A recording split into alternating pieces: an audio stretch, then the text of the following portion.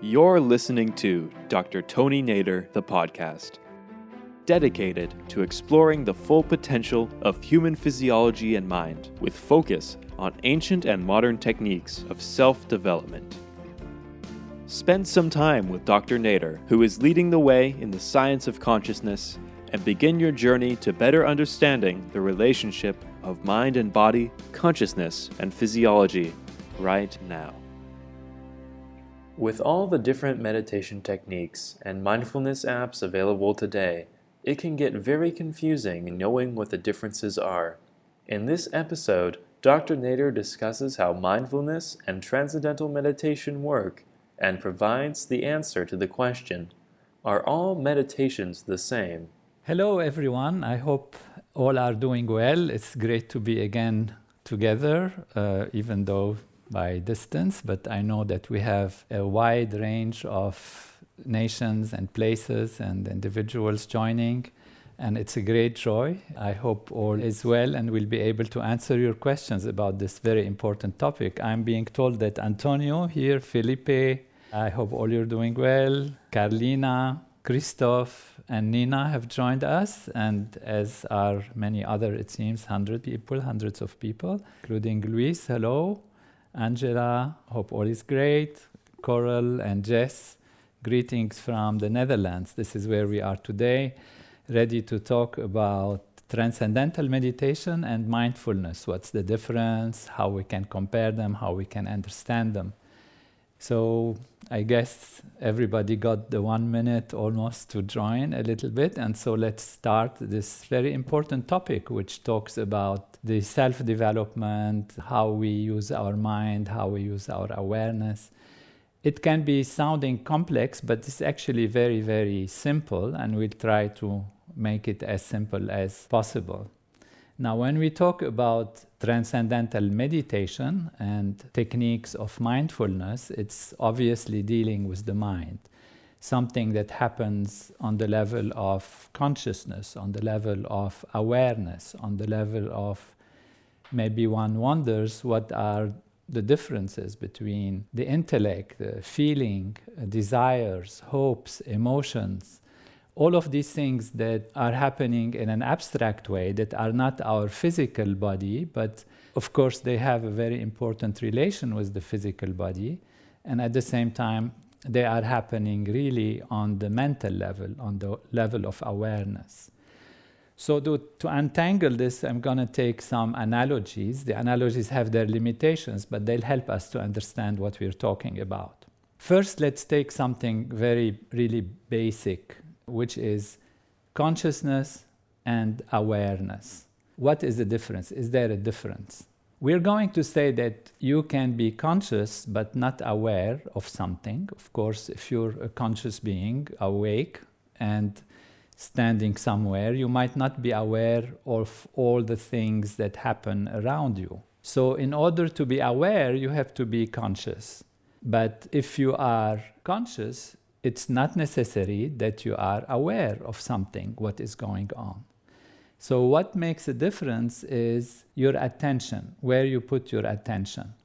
And attention means directing awareness towards something, towards an object, towards breathing, towards a thought, towards a feeling.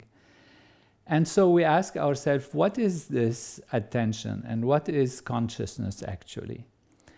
We will come to a conclusion about what is consciousness a little later, but in order to understand it, let's imagine it to be an ocean, a huge ocean. And this ocean can have its own depths and can have its own qualities. So you can imagine that there can be an ocean which is shallow, there can be ocean which is very deep, there can be ocean which is very wide. And we're going to, for now, assume that there are different types of oceans, different depths of ocean, different widths of ocean. We can say, for example, the ocean of consciousness of a cat is less than the ocean of consciousness of a human being, and it's fair to assume that. Now, among human beings, we can have also different states of consciousness, different states of this ocean. It can be a dark ocean, and we can say maybe it's an ocean where there is no light, and let's imagine this is like deep sleep. It can be an ocean in which things are happening, but we are not seeing clearly. We see all kinds of things, but they are not really sharp. And that can be the state of dreaming, for example. And it can be a state of the ocean where we are awake, where we see things more or less clearly. But in this wakeful state of our ocean, and so from now on when we say your ocean, my ocean, we're thinking your consciousness, my consciousness. So my consciousness is an ocean, your consciousness is an ocean. They are a little different. They have different things inside that take place. And this ocean is colored in so many ways. And my awareness can focus on different aspects of what is happening in that ocean of consciousness. So even during the waking state, I can have my attention go on one wave in the ocean, on one fish in the ocean, on something taking place in the ocean. And I can also have no awareness of any specific aspect of the ocean, but my body maybe would respond to certain things that will happen. Let's say I am standing there and then I'm not aware of something, suddenly something touches me. I become aware of it, so my attention is directed towards that thing that is happening. So this ocean can be turbulent, can be calm, can be murky, can be turbid, can be clear, and it can be also sharp, very wide, settled, open, clear, and full of light. And this is really the states of consciousness that we have, even during waking state. If the ocean is turbid and is not clear, we're going to say the individual is feeling not so clear in their awareness. They are drowsy, or if it's too turbid, they might even have a feeling, because one will wonder what is a feeling, for example, if it's not so beautiful or feeling bizarre or is kind of full of dust or mud or whatever, then it's possible that one would feel like depression. We could say then the depression is there where there is no clarity, there is heaviness in our ocean.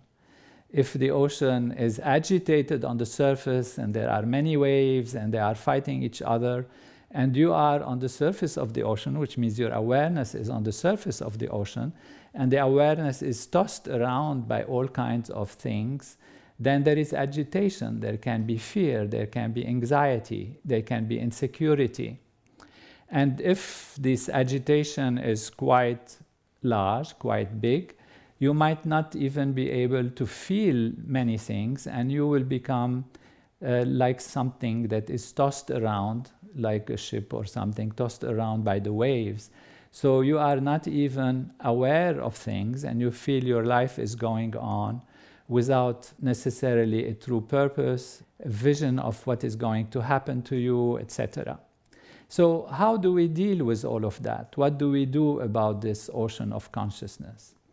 This is where transcendental meditation, this is where mindfulness techniques, they can come to help. And mindfulness is really awareness, to move the awareness somewhere. The term that is used is sati, is in Buddhism or in Japanese or in Sanskrit. Sati means mindfulness or awareness.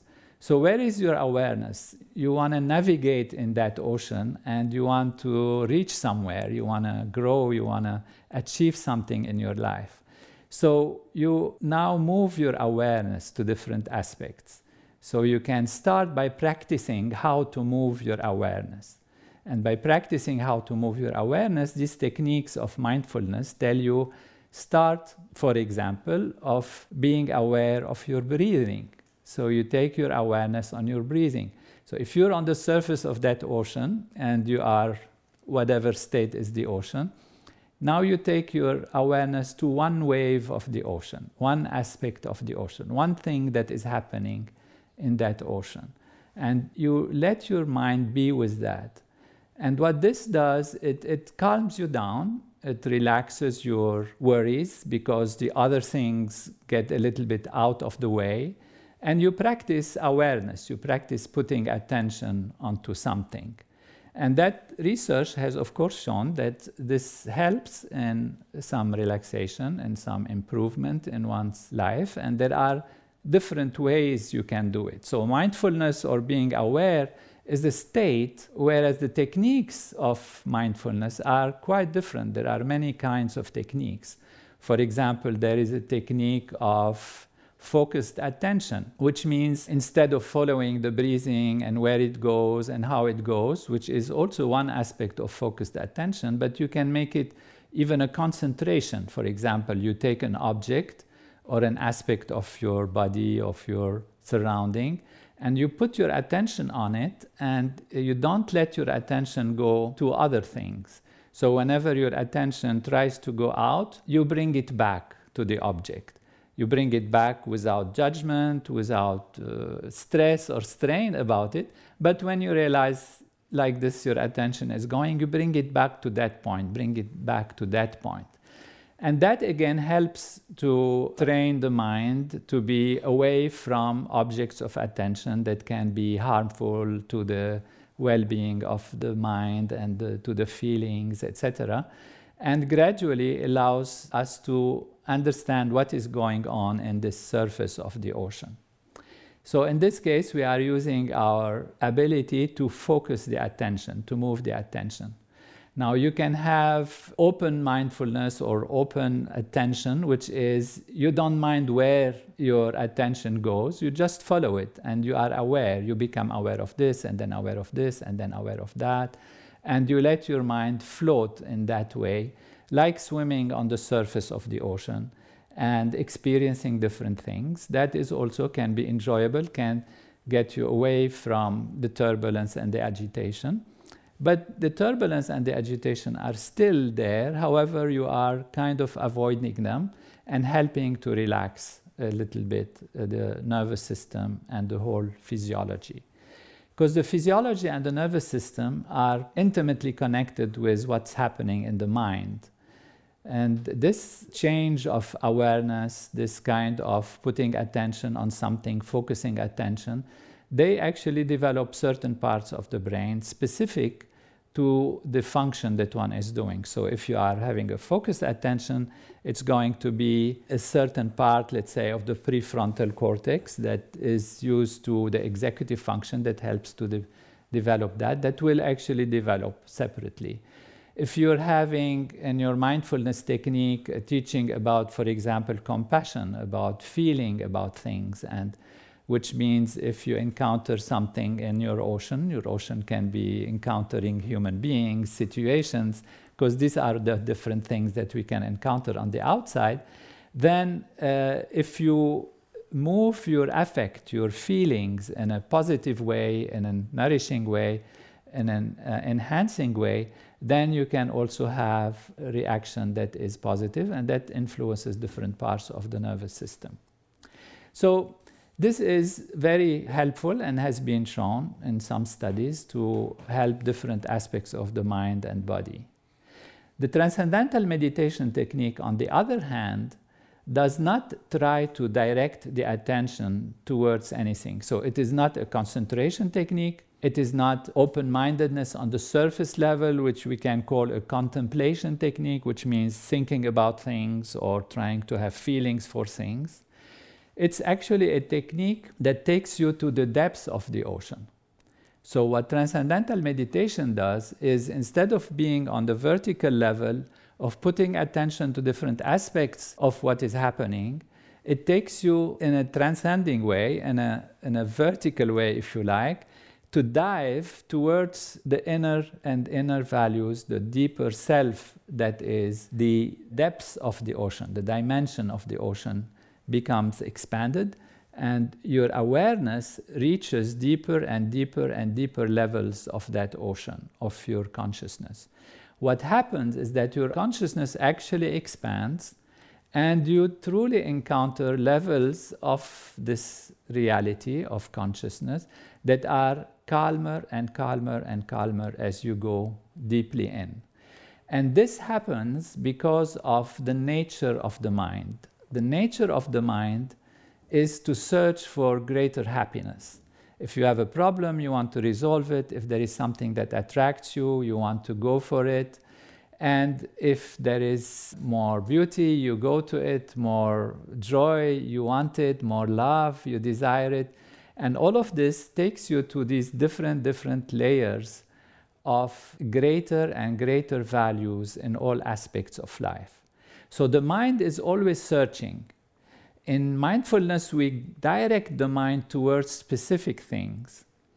In transcendental meditation, we take the mind inward, and inward means towards the depths of the ocean. And since all the intelligence and all the power of the ocean comes from its depth, from its dimension, then the mind is naturally drawn towards this inner value, which is within us, inside of us. Physics have shown that the universe is actually made of surface values that are themselves made out of molecules. Molecules are made out of atoms. Atoms made out of quarks, elementary particles. And as you go deeper and deeper, you have fields. And these fields are more and more unified. So we used to have electricity and magnetism. Now we know electromagnetism is one field that appears as two different fields. And then there are different excitations of this field that appear as quanta, which means small quantities of photons, etc. And then these join with other kinds of elementary particles to form the atoms, the molecules. The molecules get together to form the universe. So we know from physics that this is also the reality, that as you go deeper into the reality, you find more and more unified values. And when you come to deeper than electromagnetism and weak forces and strong forces, and then ultimately gravity, you get a unified field, which is the source of all creativity and intelligence and the laws of nature and the power and all the developments of what we see happening in the entire universe. In this ancient Vedic tradition that comes from thousands of years of practice of inward direction, brought to light by Maharishi Mahesh Yogi in this age, it really describes that the bottom of the ocean, or the depths of the ocean of consciousness, is actually the unified field. It describes it in the same terms, and it says that consciousness is the source of all the fluctuations that create the outer values. And by diving towards that field, we are diving towards something which is most fulfilling, which is our own self ultimately, and that is the depths, the deepest values of the ocean itself. And that is what transcendental meditation does. How does it do it? Just by turning inwards. When you turn inwards, then the mind, which is naturally searching for more, finds an attraction, and by itself, guided by its own self, it dives deep towards this inner being. And what happens with that is, as the ocean is calmer and calmer in its depths, the mind calms down and reaches that state of fulfillment, which in Vedic terms is called samadhi. If you like, in Japanese or in the Buddhist culture, it can be satori or nirvana, or in Chinese, pinyin, what is called that state of inner quietness, inner fullness, inner awakening, and what we can call enlightenment. So this is the profound difference between transcending and having the mind directed towards something. Now, this transcendental process has very powerful effects. It's not just to enjoy these few moments of transcending and feeling blissful and inner happiness, but it actually gives you a perspective where your awareness is settled within. And then you can see all that is happening in the ocean from a very profound, balanced, holistic perspective. And that is why people who practice transcendental meditation have shown greater intelligence, greater ability to relate to others. Their health improves because mind and body are deeply rested and the body gets rejuvenated. And there are 600 scientific research studies, and more than that now, about the effectiveness of this technique to develop the full brain, actually, the full potential of the human nervous system. We can say that the nervous system is like a very complex computer that has many, many processors. And so there are processors for attention, there are processors for feeling, for hearing, for touch, for all different kinds of processors that relate to memory, to the future anticipation, to all different feelings. And these are working together sometimes and sometimes working independently. So one can, of course, improve each of these processors, if you like, by training the brain to think this way, training the mind to think that way, because ultimately all that you put your attention on grows stronger in your life. So when your awareness moves somewhere, it really enhances and nourishes and strengthens that part of the physiology or that part of the nervous system.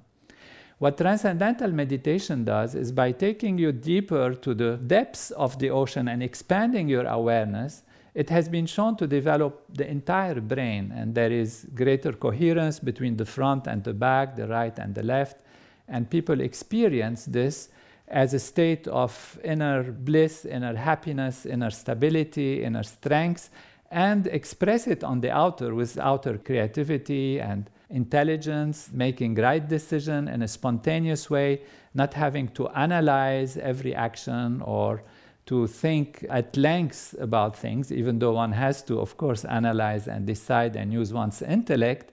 But because there is inner clarity and inner peace, then this becomes spontaneous and not contrived or manipulated on the outside. So this is a very important difference in these different techniques. Now, to summarize it, if you like, in terms of the systems of meditation and yoga and all of this, I would refer to the systems of yoga, because most of these systems have been translated or they come from the full yoga. And yoga has been defined by Patanjali, who wrote the Yoga Sutras thousands of years ago, that yoga is the settling of the mind. Now, we said consciousness and awareness. So what is the mind? The mind is actually all of these waves or waviness that happen in your ocean of consciousness. That's what we can call the mind. And when your awareness goes to a wave, then this wave can be a thought, can be, a global feeling, can be an emotion, can be a desire, can be a hope. It can be different things. These are the waves within the ocean. And the yoga means the union, the full union, and that is when the mind settles down, the ocean is completely settled and clear, and your awareness is on that level of pure, quiet being. And in that level, the mind is in a state of union, of unity with the totality of all that there is. That is where the feeling of wholeness comes from, because you are at the source of all creativity and all intelligence. So Patanjali says, Yoga Chitta Vritti Nirodha. Yoga is union. The final really achievement of what yoga is by the settling of the waves, the reverberations, the activity of the mind or of the awareness. And that is where we reach that state of fullness, that state of wholeness. Now, to have full yoga as defined by Patanjali, and for those who are interested in yoga, really maybe this is an additional aspect to think and discuss. There is the 8 parts, 8 limbs of yoga. And the 8 limbs of yoga has these different aspects. Out of them, one can think that mindfulness is, of course, there. And they start like this: Yam, Niyam, Asanas, Pranayam, Pratyahar, Dharana, Dhyan, Samadhi. So Yam, Niyam, for example, Yam is how to behave in a proper way, which means, for example, it has Satya in it, which is truthfulness, to be truthful. It has Ahimsa in it, which means non-violence. It has non-stealing, that you don't steal things. So these are aspects that are taught in mindfulness also, They are also taught in different cultures, different religions, different belief systems, of course, because these are traditions that teach the individual how to get to that state of ultimate union. So these are all great, and one can follow, of course, one's tradition, one's belief system, or learn from the mindfulness approaches, these different things, or from whatever program you like, or tradition or culture you are in.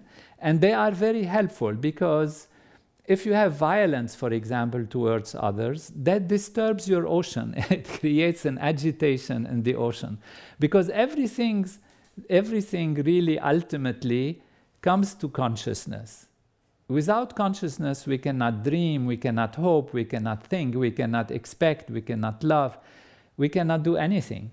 So consciousness is really the representation or the global summary of our reality. So you can say even a touch on the hand influences consciousness. Even a word influences consciousness. A sight, music can influence consciousness. So you have yam, niyam, for example. In niyam you have cleanliness, things that are on the outer value that have to be done, because even the body has to be clean. The food that has to be eaten has to be proper. The reality of everything influences our body. And so in this Ashtanga yoga, in these 8 limbs of yoga, you have all of these things are present, and they are divided into 2 parts. So Bahiranga and Antaranga. Bahiranga means the external yoga, and Antaranga is the internal yoga. There are 4 then outside. Then you come, of course, you wonder what is our exercise that we call yoga, and that is asanas. So you go yam, niyam. Asanas is the exercises, and what they do is help the body to get stronger and help the body to get organized and structured properly and stretched so that this union is facilitated. And then you have pranayama, which are breathing exercises. Then pratyahar is drawing the senses inward. This becomes part of the Antaranga yoga, the 4 parts which are internal rather than external. And then you have dharana, which is fixity, that is concentration, dhyan, which is different types of meditation, and then samadhi. Now, all of these have been thought that in order to get to samadhi, which is the ultimate state that the transcendental meditation gives you, you have to go from one to the other, to the other, to the other, because all of them influence. In the early 50s, mid-50s, Maharishi Mahesh Yogi, who is a great sage that came from India and taught by Ramananda Saraswati, who is his master, from the Vedic tradition, the most profound yogic tradition, he taught that these 8 limbs are actually limbs, which means if you pull on any one of them, the others come along. And therefore, you don't have to wait and go through all the steps until you reach samadhi, which is this transcendental state that is the awareness that is on the depths of the ocean, the full silent level of being, experiencing wholeness and being unshaken by the outer values, not being anymore a football of situations and circumstances, but being really the master of one's destiny, because one is sitting at the level where everything is decided, from where everything is organized, which is the laws of nature, the seat and the home of natural law. So by transcending directly in a simple, easy way, you reach that samadhi, and all the other aspects actually come onto you in a very simple way, which means the desire to have truth, the desire to non-stealing, the desire to do right things, the softness of your breathing, the ability to behave properly, the ability to be settled within oneself, even though acting on the outside in a very positive and strong way, come as a byproduct, as a side benefit of transcending. So that's the difference between transcendental meditation and the other aspects. Some of the teachers of mindfulness, they say that mindfulness is kind of a difficult technique. You have to practice, it's not easy. You have to go through and be patient and do it, etc., etc. And transcendental meditation, on the contrary, is extremely simple, extremely easy. So the 2 techniques may aim to the same thing, but they are very, very different, and they have different results, different ways, and a different speed. So transcendental meditation, you have to take few days to learn it. It requires a teacher. That's why it requires some time, 4 or 5 days, 2-3 hours a day. And then the teacher is there and following you. And that's why it costs more, because there is time that is given to the teacher. The other techniques are taught very easily in a way, but they require more attention, and then they can be taught in different ways, as you might all know, through different apps and like that. But investing in transcendental meditation is something which I feel is very, very important, and I would invite everyone who's interested in self-development, if they've tried also other things which might be really fine and nice, is no problem, to really try it and gain the power and energy and intelligence and harness that intelligence which is within you and which is the source of all creativity and outer ability to achieve things and live a happy life. I took a little longer, and I was now given some questions that are coming here. I have from Sunita. It would be so exciting to receive a recommendation for a mantra. Mantra is a sound that is used in transcendental meditation, because this is a technique, how to dive. Of course, the mind will dive guided by its own nature to go towards the self, to know oneself. But on the way to diving, there has to be something that the mind sits on or uses, and that is a sound that has no meaning. And it's given personally to the individual in a specific way based on the tradition. And therefore, you can have it through a personal teacher if you contact the sites that teach transcendental meditation, like tm.org, and look for a teacher in your area. They will be very happy to give you this instruction and follow you up carefully. Why witnessing thoughts in mindfulness doesn't allow us to transcend? Or can it happen? This is from Tina Deshelita. Tina, this is a very good question. It's because when you're on the surface of the ocean, you are getting interested by specific values and specific ideas, specific feelings, attention on specific outer values. Even though it's a thought, it's a specific value. That's why we said in the Ashtanga Yoga, they divide it into two, like Bahiranga is the external yoga and Antaranga is the internal. So the external yoga, putting attention on outer values, can be a preparation for helping the mind ultimately to transcend. And it's possible that by chance the mind can slip when one is, let's say, forcing a lot. At one point, the mind gives up and lets go and finds an inner path and goes inside and then transcend. Transcend means to go beyond thoughts.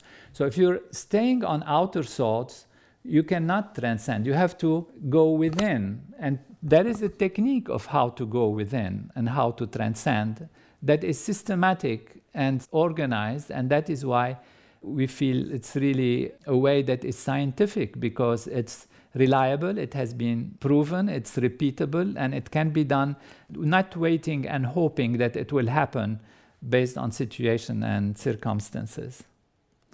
Sarah Varham is asking, how do I know if I'm doing my TM practice right? The simple answer to this, if you find it easy and you are not trying and focusing and forcing anything, then you are doing it correctly. And if you experience these inner depths, your mind is settling, you are going towards the transcendent, you have your experiences that are deep and inner, if your physiology is rested, or if you feel outside of meditation that you are acting and behaving in a way that is fulfilling and you are not as much exposed to stress, you're more resilient to things, and you are able actually to focus and think more clearly, then it means your meditation is doing the correct job. Susan James is asking, how is focusing on your mantra different from focusing on your breath? Actually, in transcendental meditation, you don't focus on the mantra at all. There is no forcing.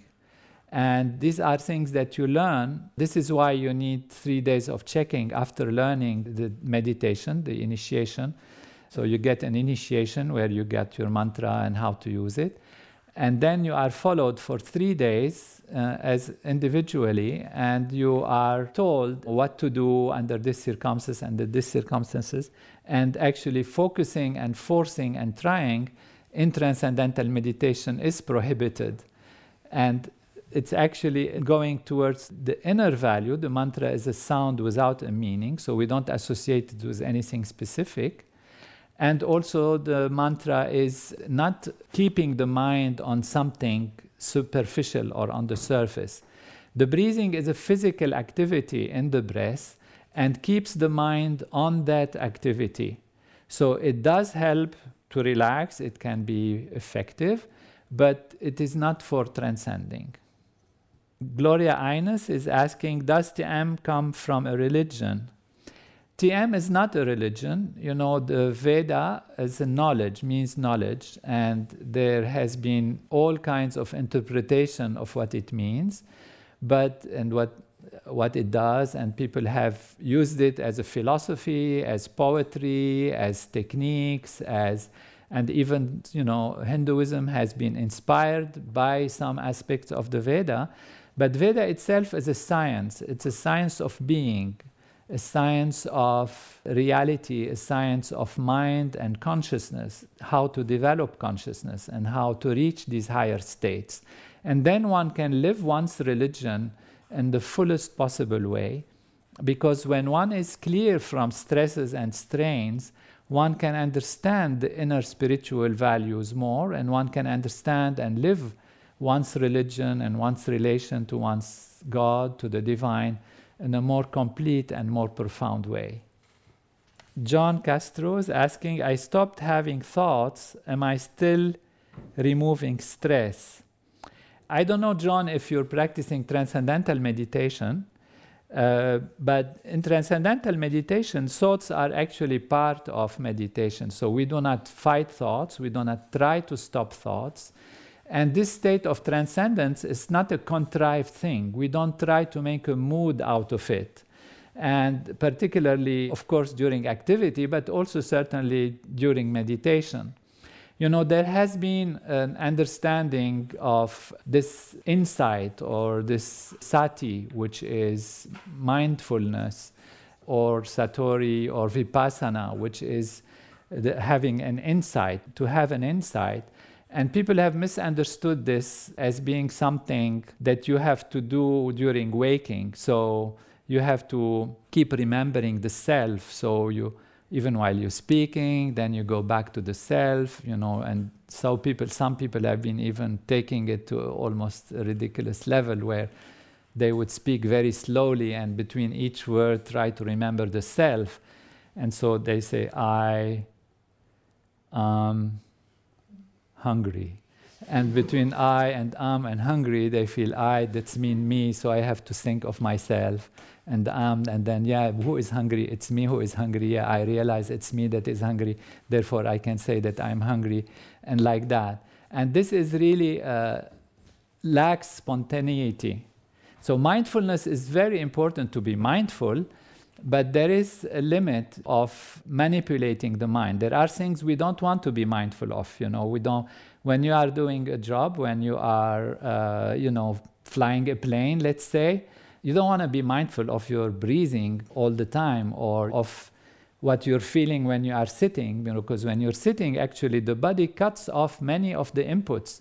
Otherwise, it's impossible. We have millions of inputs that come to us through body feeling.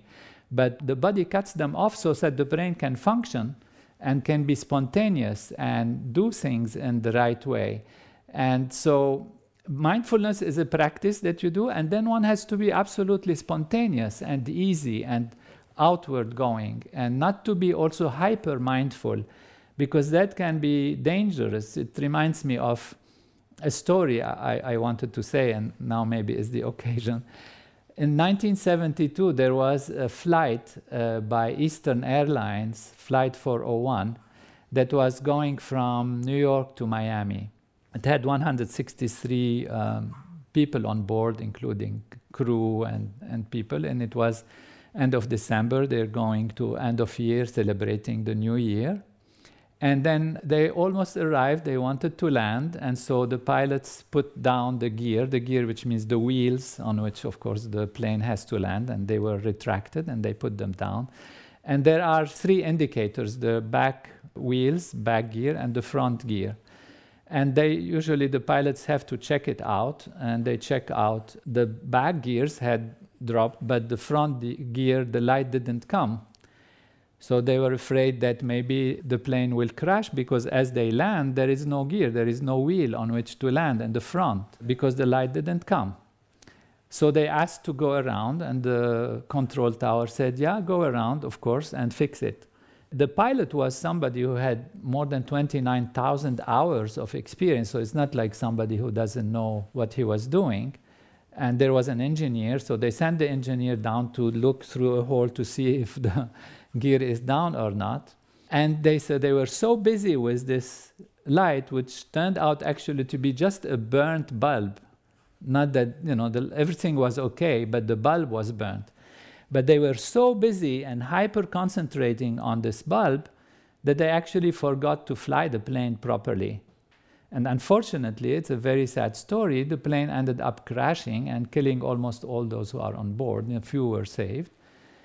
And that was because they were hyper-mindful and hyper-alert and hyper-concentrating on one aspect, and they forget field independence, which means fly the plane.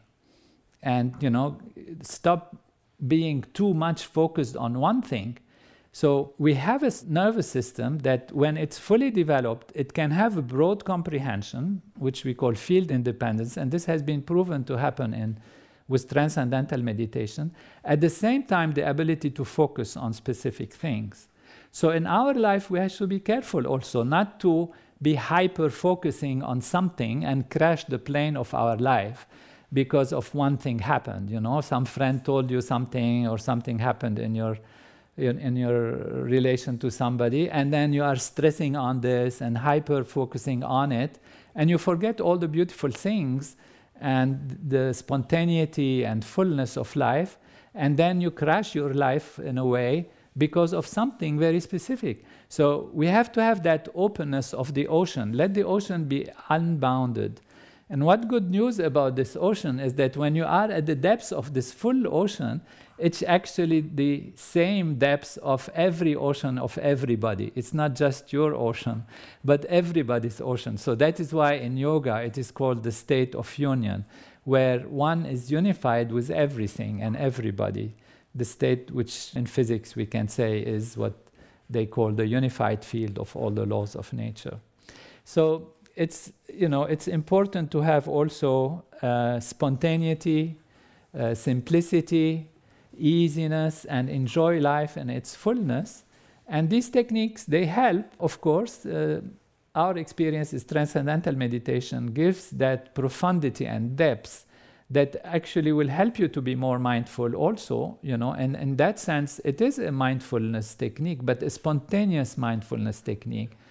And other techniques are very good. They are part of the different traditions and yoga, but they have their own level of results, of course, also.